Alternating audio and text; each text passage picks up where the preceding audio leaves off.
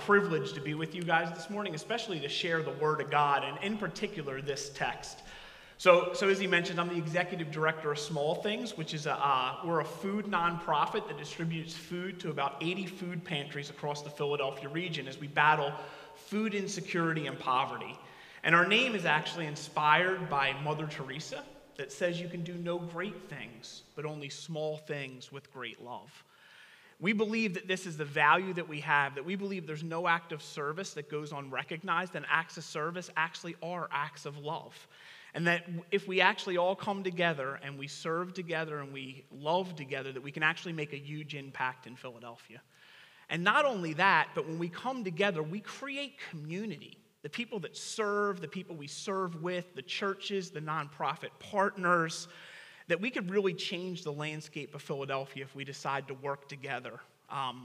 So one more quick, just to give you a quick background to how Small Things started, and then I'll get right into the sermon. So Small Things originally was started as Easter Outreach, which was a collaborative effort of local churches that was started by Liberty River Wards in Fishtown, which Reverend Dr. Ryan Egley actually helped start up there in the River Wards back in 2010. Well, it grew its efforts to 2019, where it was about 90 churches. 40,000 meals that were distributed in 2019. And then the COVID-19 pandemic hit, and we were in the midst of gathering together to serve for the Easter season, and we were faced with a decision. What do we do? Do we just not do the project? Do we just do Easter? And we really were not forced into, but God directed us into going from a one-time-a-year event to a 6-day week distributor. And during COVID, you guys played an immense role. Renewal Church, you delivered about 450 meals to senior citizens weekly in the West Philadelphia area. And you volunteered at many other sites, but I just always remember seeing a great joy of seeing your pastors come up and delivering with their children, and just the sense of community. Then this past year, Small Things, as we've established ourselves in a warehouse, we have staffing now, we have a whole entire operation. We distributed 8 million pounds of food across Philadelphia with about our 80 partners and hundreds of churches that volunteer and involved in other ways. So really, I just wanted to thank you guys for your involvement in that, your ongoing efforts to support the work that we do, but also to say, we really can make a difference. And we'll look at this text this morning about injustice and how Philadelphia is divided and how there's fracturings and how there's things that we are called to do as the church, Christians, to be able to serve the needs of the Philadelphia region. So in the passage this morning, there's actually two groups that we're going to be looking at. So in chapter 4, the group is actually traveling merchants. And then the other group in chapter 5 is actually wealthy landowners. So it's traveling merchants and wealthy landowners. One commentator had this to say about this. In the Roman Empire, people acquired wealth in two ways. They were either landowners with high social status who profited from crops raised by tenant farmers or slaves, or they were merchants. James talks to both of these groups today. So the question that we're going to answer this morning is this: how does faith in Jesus shape a community of justice? So I'll say it one more time.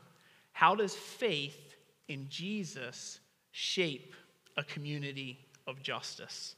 Let's take a minute to pray, to invite the presence of God to be with us this morning, to open up our minds, our hearts, and our souls to his word. Lord, before this world days began, your word was in the beginning, and it was with you, and it was you. The mystery that brings us to our knees. Yet today, you allow us to open your word and to know you better. So we ask that you would give us eyes to see and ears to hear, and give us hearts open to your spirit as we seek you. Amen. So we want to look at the question, how does faith in Jesus shape a community of justice? The first idea, the first point that I'm going to really focus on, just the verses in chapter 4, is first, it changes our posture towards the world. So it changes the way we approach life fundamentally. So it's interesting. The very opening words, it says, "You who say." And this would have been like in a sense, it was like an eye-opening experience. The people that are hearing these words, when they hear you who say, they would have thought of it this way. We can imagine that the original audience would have heard the formula and thought immediately, oh no, here it comes. In these verses, James targets wealthy merchants who travel and make money for their own benefit without a benefit for others and without a thought of their own mortality. One commentator had those words to say about this passage, pretty powerful. And it says in verse 13, today or tomorrow I will do.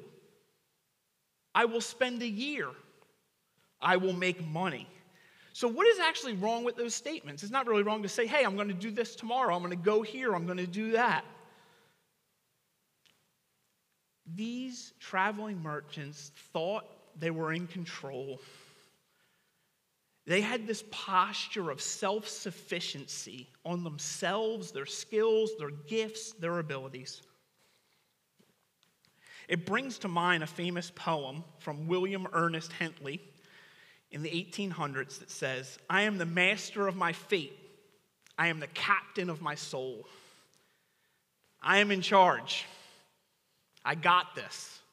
I'm going to make it happen, regardless of myself and the people around me. What James was doing in the following verses is he actually was smacking these people in the face. It would have been like a real wide open, like, boom, here it comes. You think you're going to do these things, but you don't know what tomorrow will bring. What is your life but a vapor, but a mist? Instead, you should say, if the Lord wishes. This is you boasting in your arrogance. As human beings, we are limited. We are finite. How much control do we really think that we have in our life? The reality is that all of us are going to die. I know that's like mind-blowing, but I just think about a couple of examples. So think about this. You get a phone call that someone that you knew passed away that you had just had coffee with or were hanging out with last week. You get in a car accident. Didn't think that was going to happen that day. You get fired unexpectedly. I think about a phone call that just happened this week. One of my best friends calls me, and his brother was in prison, and he was diagnosed with cancer, and he was going through cancer treatments. And my friend just assumed that like the cancer was minimal and they're doing the treatments, he's going to be fine. He gets the call that his brother actually died in prison alone with no family, no one around him. And he was devastated. We don't know what tomorrow brings, but we know someone who does. The God of the universe.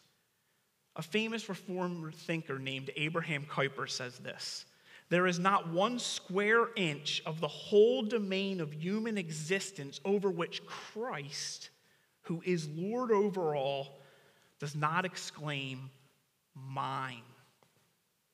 Mine. The world belongs to God. The world belongs to the God of the universe, not to us.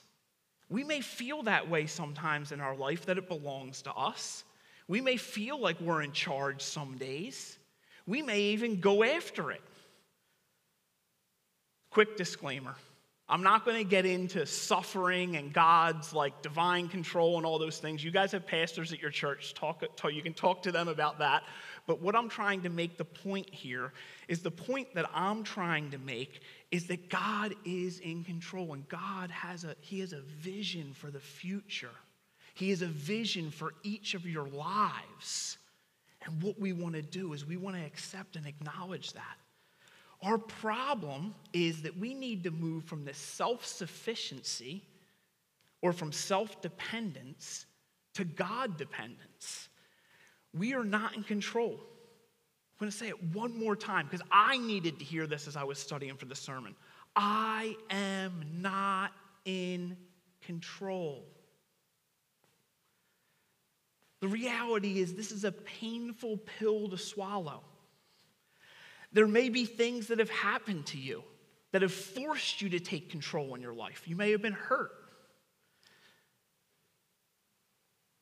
You may have been operating on self-sufficiency for so long that you don't know another way. The only way you know is to control your life. The shocking reality is that it is God, not us, in control. And He is a good God. Hear those words. The God is expressed in Jesus is a good God who can be trusted. So what do we need to do? We need to learn to let go. We need to learn to let go of control. Faith in Jesus changes our posture to the world as we learn to humbly surrender control and trust God with the outcome of our life. We learn to hold on to things with an open hand, not a clenched fist. It is so like I'm squeezing my hands really hard and I can do it, and sometimes it actually feels good. But it's so much easier to open yourself up and to let go. You may feel vulnerable, but we have a God that we can trust in Jesus, a good God. And the reality is if we focus on being in control of and being in control can be like, look, I'm a parent. It can be trying to control your kids, trying to control your spouse, trying to control your job, trying to control your bank account, trying to control your relationship status. There can be a million things that we put at the center of our life. And we read it in the Westminster Catechism. We make that thing an idol. We make that thing the center point of our life. And the goal becomes more important than anything else. It becomes more important than our family, more important than our mental health, more important than our physical health. It becomes the most important object that we are going after.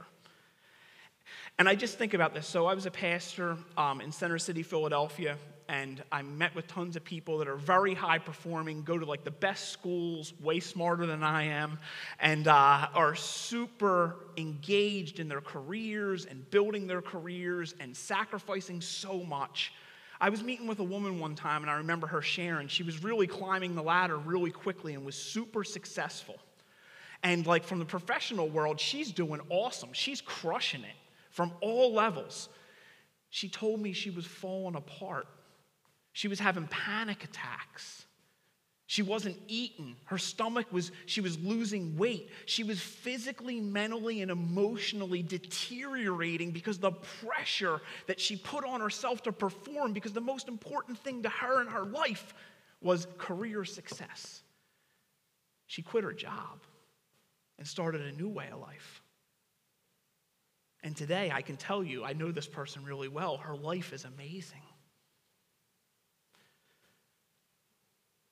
So how can we begin to do this? Because that's an extreme example. I just was making a point. To me, prayer is one of the best ways that we can acknowledge that we're not in control. So there's a couple of sample prayers. One that Jesus taught us. It's a good place to start if you're struggling with praying. Our Father in heaven. Just that phrase, by acknowledging that our Father is in heaven, we are acknowledging that we are not the one that is in control, that there is a God above us that rules and reigns in heaven. So just saying the word, our Father in heaven, is an admission of surrender. It's allowing us to let go of control. Then if we take it to the next step, what happens if the next step is, our Father in heaven, your will be done, not mine? That may mean not getting that job. That may mean things that we think that we need and think that we want that are not ours. Your will be done. Dangerous prayer to pray, but a powerful prayer for us. Our Father in heaven, your will be done. I'm going to give you a simpler prayer that saved my life on multiple occasions. So those that don't know me, I'm in recovery 17 years, heroin addict, been on the methadone clinic over on Parkside Ave right in West Philadelphia. I have a pretty rough story. And when I got into recovery, there's a simple prayer that's taught. It's called the Serenity Prayer. Some of you may be familiar with it.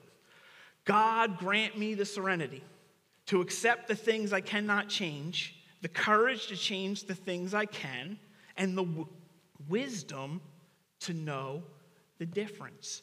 God, give me the peace, the serenity to accept things in my life that I can't change, that I have no control over. Help me. The courage for the things that I need to own up to, that I need to face, that I need to change to do them. And give me wisdom to know the difference between those two things. What are the things I can change? What are the things I can't? Help me. Help me. I've said that prayer so many times. I pray it on the way down here. I pray it all the time. I get up here and I'm like, God, please help. Your will, not mine. Be done. So a practice of prayer can help to shift a dependence from self to a dependence on God. So prayer, it's a very simple practice. It changes the posture to the world. Instead of me going out, I'm going to go here, I'm going to do that, I'm going to make this money. That's it, like in James. Say, hold on, Lord, if you will, I have a plan. If it lines up with your plan, so be it, but I'm going to surrender. I'm going to trust you. My posture shifts to humility. We can live what we call as free from being attached to the things that drive us when we ask God to come into our life. So I'm going to make a quick note on the last verse because it's anyone who knows the right thing to do and fails to do it commits sin. So I'm going to quote a commentator because he summed it up super concise. What is the right thing to do? Do God's will. Begin to think of others besides yourselves. For those engaged in business transactions like the traveling merchants in James 4, this means stop boasting, show humility in your dealings with others, stop pretending that you rule the universe, pay attention to where your profits go, and remember that your chief religious duty is to care for the widows and the orphans and the most vulnerable members of society. Do not show favoritism to the rich, but show mercy to your neighbors and yourself. Pay fair wages to your workers and pay them on time. So faith in Jesus changes our posture to the world, allows us to let go of control, and we can begin to trust God with our life and with our works. With our life, we trust you to care for me, and with our works, what we do. And we're going to learn now is what our works and how we shape and how we use our power and our privilege, because that's the second point. The second point is, now our second point is, how does faith in Jesus, how do we shape a community of justice? It will change the way we use our power and our privilege. So our posture is changed from one of dependence on self to dependence on God. Now we are looking to see, what do we do with the power and privilege that we have? James, and this passage, he really comes in pretty hard. And trust me, we're going to talk about the gospel and the good news of Jesus and his self-sacrificial love. But I think it's important for us to hear how he says. So he does the same thing. Come now. In verse 4:13, come now. In verse 5:1, come now. It's like the same smack in the face. But in 5:1, it's pretty intense. I'm just going to read through a couple of the things. Your riches have rotted. Your clothes are moth-eaten. Your gold and silver have rusted. The rust is evidence against you. It will eat your flesh. That sounds a little crazy. You've laid up your treasure during the last days. One of the things I'm just going to mention briefly is, in reality, do we need all the things that we have? Do we need all the stuff that we have in our life? We accumulate tons of things. And the question we just need to all ask ourselves is, do we really need everything that we have? Because the reality is, the same way that our goals and our aspirations and where we want to go, I shared the story with that woman that her life was falling apart because of her being driven. The same thing can happen in the pursuit and consumption of things. money. We can try. We never can have enough. You know what I mean? How much savings do we need? How much comfort do we need? Are we storing up our treasures? Are we trying to find comfort and support in the things that we have in our life? Do we have a bad day and go on Amazon and spend like $200 just by clicking a button for no reason at all, and then the stuff shows up and you're wondering why you ordered it? Never happened to any of you, right? Never. No one's ever done that? Okay, I didn't think so. I must be alone. All of these things have their proper place, like things, and I'm not trying to talk bad about having stuff. That's not what I'm trying to say. I'm just trying to say they need to be ordered in their proper place. And I think John Calvin, as he talks about this passage, really kind of nails the point of what's happening. God did not appoint gold to go to waste or clothes to be eaten by moths, but he intended these things to sustain human life. So these things are to sustain human life, not to destroy human life. And it's like as we begin to see, as we start to gather and acquire all of these things to attach our identity to them, they actually begin to eat us from the inside out. This hollowness, this fakeness, in trying to fix, trying to gather stuff actually can consume us and cause harm to us. But not only can it cause harm to us, because check this out. This is something that I learned, and I'm still continuing to learn, and I fail. You could ask my wife or any of my children. The more selfish I am, I affect the people around me in a negative way. Does that make sense? If I'm only thinking about myself, and I'm hurting myself sometimes in the things that I'm going after, I also am affecting the people around me. And that's where this passage kind of takes a turn. And it says, not only acquiring and consuming those things is affecting you, but you actually are oppressing other people as you try to acquire these things. So what were they doing wrong? The wages you've kept from the workers. They cry out to the Lord of hosts. You've lived on earth in luxury and pleasure. You've nourished your hearts in the day of slaughter. You condemned and murdered the righteous one. Listen, the wages of the laborers who mowed the fields which you have kept back by fraud cry out, and the cries of the harvesters have reached the ears of the Lord of hosts. Oh, we'll talk about the good news of how God hears the cries of the oppressed. But let's first take a look at a couple of examples of cries that I know God hears.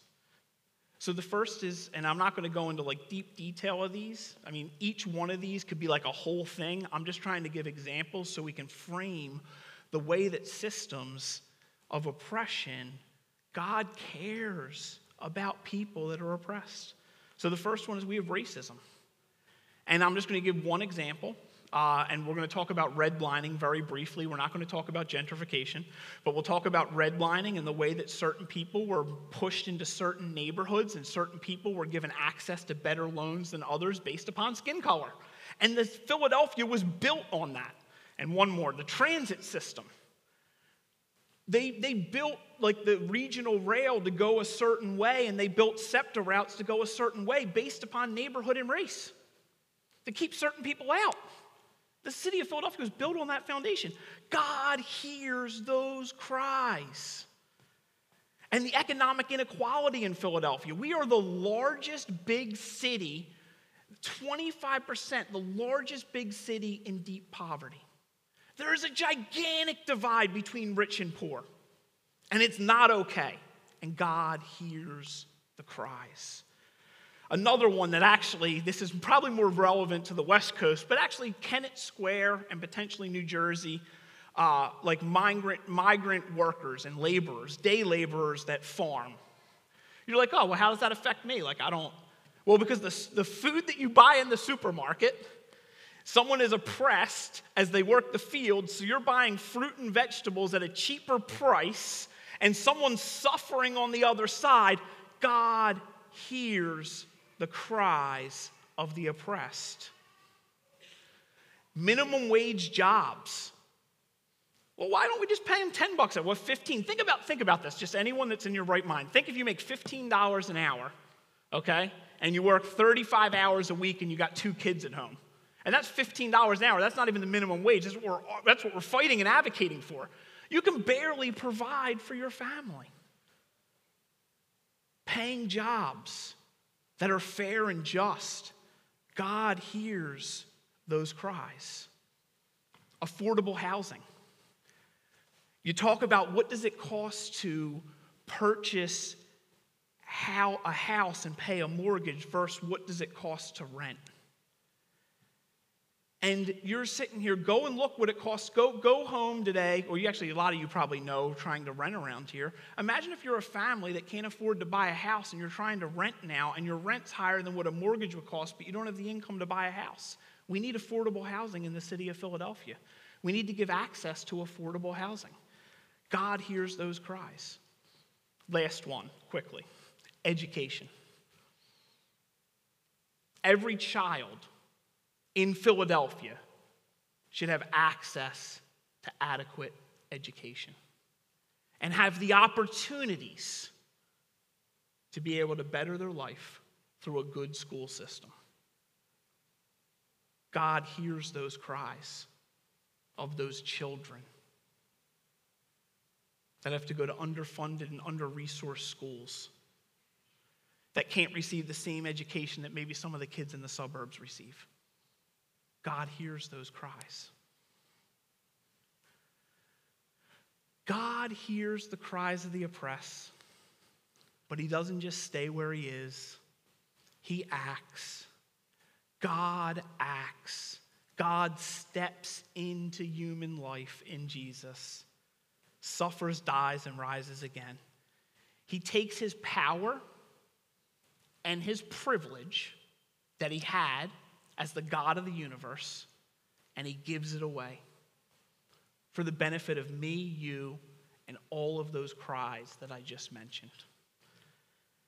One of my favorite scripture passages that depicts this is in the book of Philippians, chapter 2, verses 5 to 11. I'm going to read it right now. Let the same mind be in you that was in Christ Jesus, who though he existed in the form of God, he did not regard equality with God as something to be grasped. You could use that word grasp, could also be something that was he didn't use to be used to his advantage, but emptied himself, taking the form of a slave, assuming human likeness, and being found in the appearance as a human, he humbled himself and became obedient to the point of death, even death on the cross. Therefore, God exalted him in every way more highly and gave him the name that is above every name, so that the name of Jesus every knee should bend in heaven and on earth and under the earth, and every tongue should confess that Jesus Christ is Lord, to the glory of the Father. We follow in this glorious example and embodiment of self-emptying, descending into the depths of death as the God of the universe, taking his power and his privilege and tossing it aside to benefit all of us and to benefit the world. Because that's the foundation on what Christianity is built on, the life, death, and resurrection of Jesus. Because that's the reality, that's who we follow, that's who we are, that's what this is. That's what this is. That's why we're here today. We need to do the same thing. So it's crazy to think that, right? What does it mean to give it away? Give away your power. Give away your privilege. Use it for good. What would that look like? That's how we become a community of justice. We change our posture. We become humble. We trust God. And then we use our power and our privilege for the benefits of others. Another famous person that focused on the way that we engage as missionaries in a context, which means someone that's sent into a neighborhood or a community or overseas, is a guy named Leslie Newbegin. And in his book, The Open Secret, he talks about acts of compassion like this, because this is central to what the good news is. Acts of compassion, therefore, acts by which the church tries to share in and bear the pain of those who suffer, are not an escape from the real business of fighting for liberation or an alternative to it. They are the authentic part of the critic of the Lamb, which is the critic of Jesus. That these embodying suffering for the benefit of others is actually what it means to be a Christian. That's what acts of compassion are. It's part of the game. It's part of the game. It's part of what you sign up for. And it's crazy to think about it. But to be a community of justice, we need to have faith in Jesus that changes our posture to one of humility and dependence on God, that then shapes how we use our power and our privilege for the benefit of others. Jesus calls us to join in this resurrection work of reconstructing a broken world. So at the end of the day, the question that I had to ask myself after I was studying this passage was, how serious am I about following Jesus? I asked myself that question. I was like, how serious am I? I'm reading these words, and you guys assigned me the text. I'm reading them, and I'm like, man, I'm sitting here thinking, I'm like, this is tough stuff. But then I'm like, wait, God is a God of compassion and mercy and justice. And he wants to see rights fixed. It's glorious to join into something like that, even if I got to give up a little bit of my comfort. It's a beautiful picture of the gospel. We are talking about a God who gives up everything. And if we took it seriously, if Christians in Philadelphia took it seriously, we could change the world, or at least start by changing our city. And those things that I mentioned, and the list goes on and on. I was only able to give a very brief snapshot of injustice in Philadelphia. It's not hard. My heart breaks for the shooting on South Street. I opened up my app this morning, the Inquirer, and I'm thinking I'm going to read the Sunday paper and maybe check in on some Phillies. And I'm sitting here reading about 11 people shot, two or three dead, and who knows what's going on down on South Street last night at 11:30. Wow, it's crazy. But God acts in Jesus. So Ryan told me at the end of the sermon, you kind of do a little reflection. And I have one. So my life was, obviously I was a heroin addict. I got clean, got connected to a church, started to read the Bible. My life changed.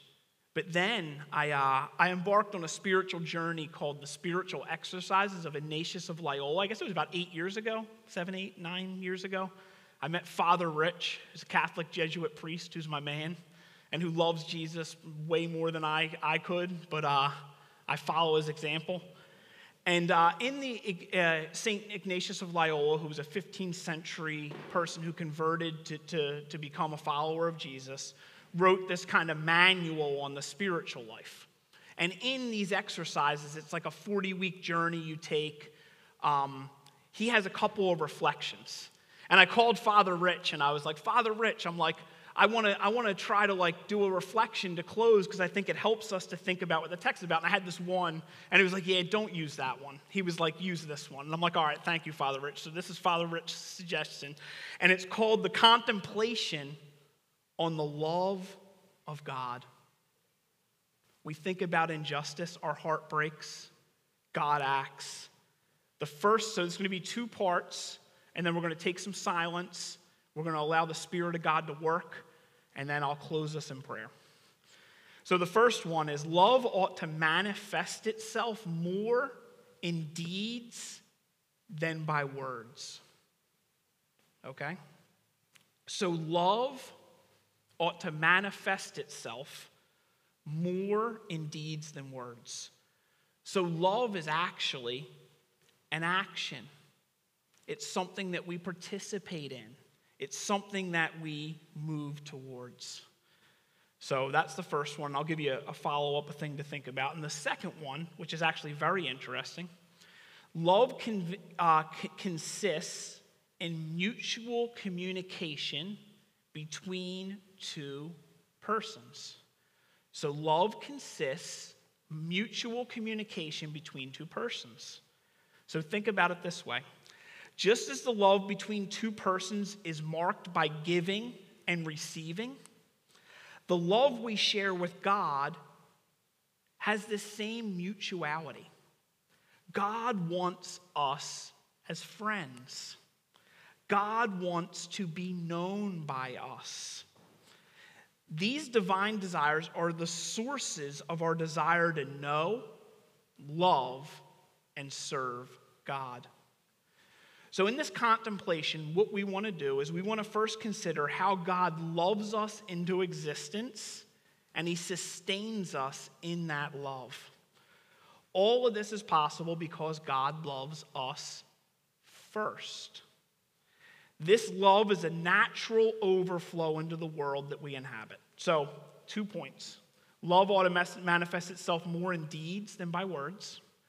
So think about this week as I went through a list. You could use one of the things, but think about a couple of things. One, what's an action you can take to change your posture towards God and the world? So what's a way that you can have some humility and become more dependent on God? Think about that. What's an action you can take? And then think about one thing you can do for someone, a neighbor, a friend, someone from the church. And we're going to take some silence to allow the Spirit to work. And then the second one, you actually can't really do anything for anyone if we're not connected to the love of God. So what can you do for that relationship this week where you can enjoy the love that God has for you? Think about this as a beautiful picture. So I like the idea of friendship as I think about it as a companion on a journey. Have you ever journeyed with someone? And that could be through life, a friend that you have, and they call you, and there's just this connection because you've been through so much together. You have this like joy. You're like, man, I remember when all that stuff in my life happened, and I talked to you and cried on the phone every day, and now it's like 10 years later, that stuff isn't happening, but we're still connected. And you have this joy and this connection to that person, even though there may be some distance sometimes. That's the kind of relationship that God wants with us. He wants to walk through life and share his divine love with us so that we can become an agent of God's divine love in the world. That's how we become a community of justice, is we embody God's love. So let's take a minute to reflect on those 2 points. Love consists itself more in deeds than words, and love is this mutual communication between two persons.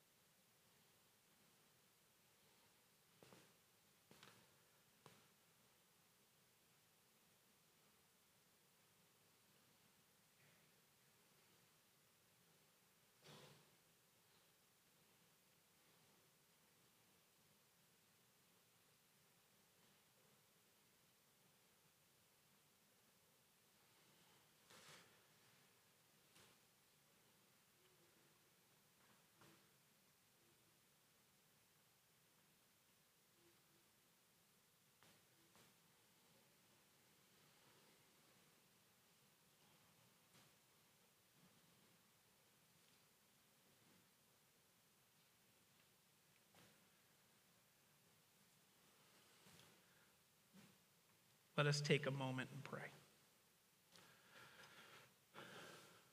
Gracious God, as you meet us in our weakness and our vulnerability, we pray that we can come to know and love the resurrected Jesus who will change us from the inside out. We know that being more dependent on you will change the way we hold our life and the things that we do and where we spend our time and resources. We trust you, Lord, to help us. God, we also come before you and we pray, how can we really be a community of justice that embodies your love, that is in communion with you as your love would overflow, your generosity would overflow into the world and transform lives, that injustices will end, things that are wrong will be made right. We can embody this by loving our neighbors, by caring for our families, by being good friends, but also by engaging in some of the real issues in the city of Philadelphia.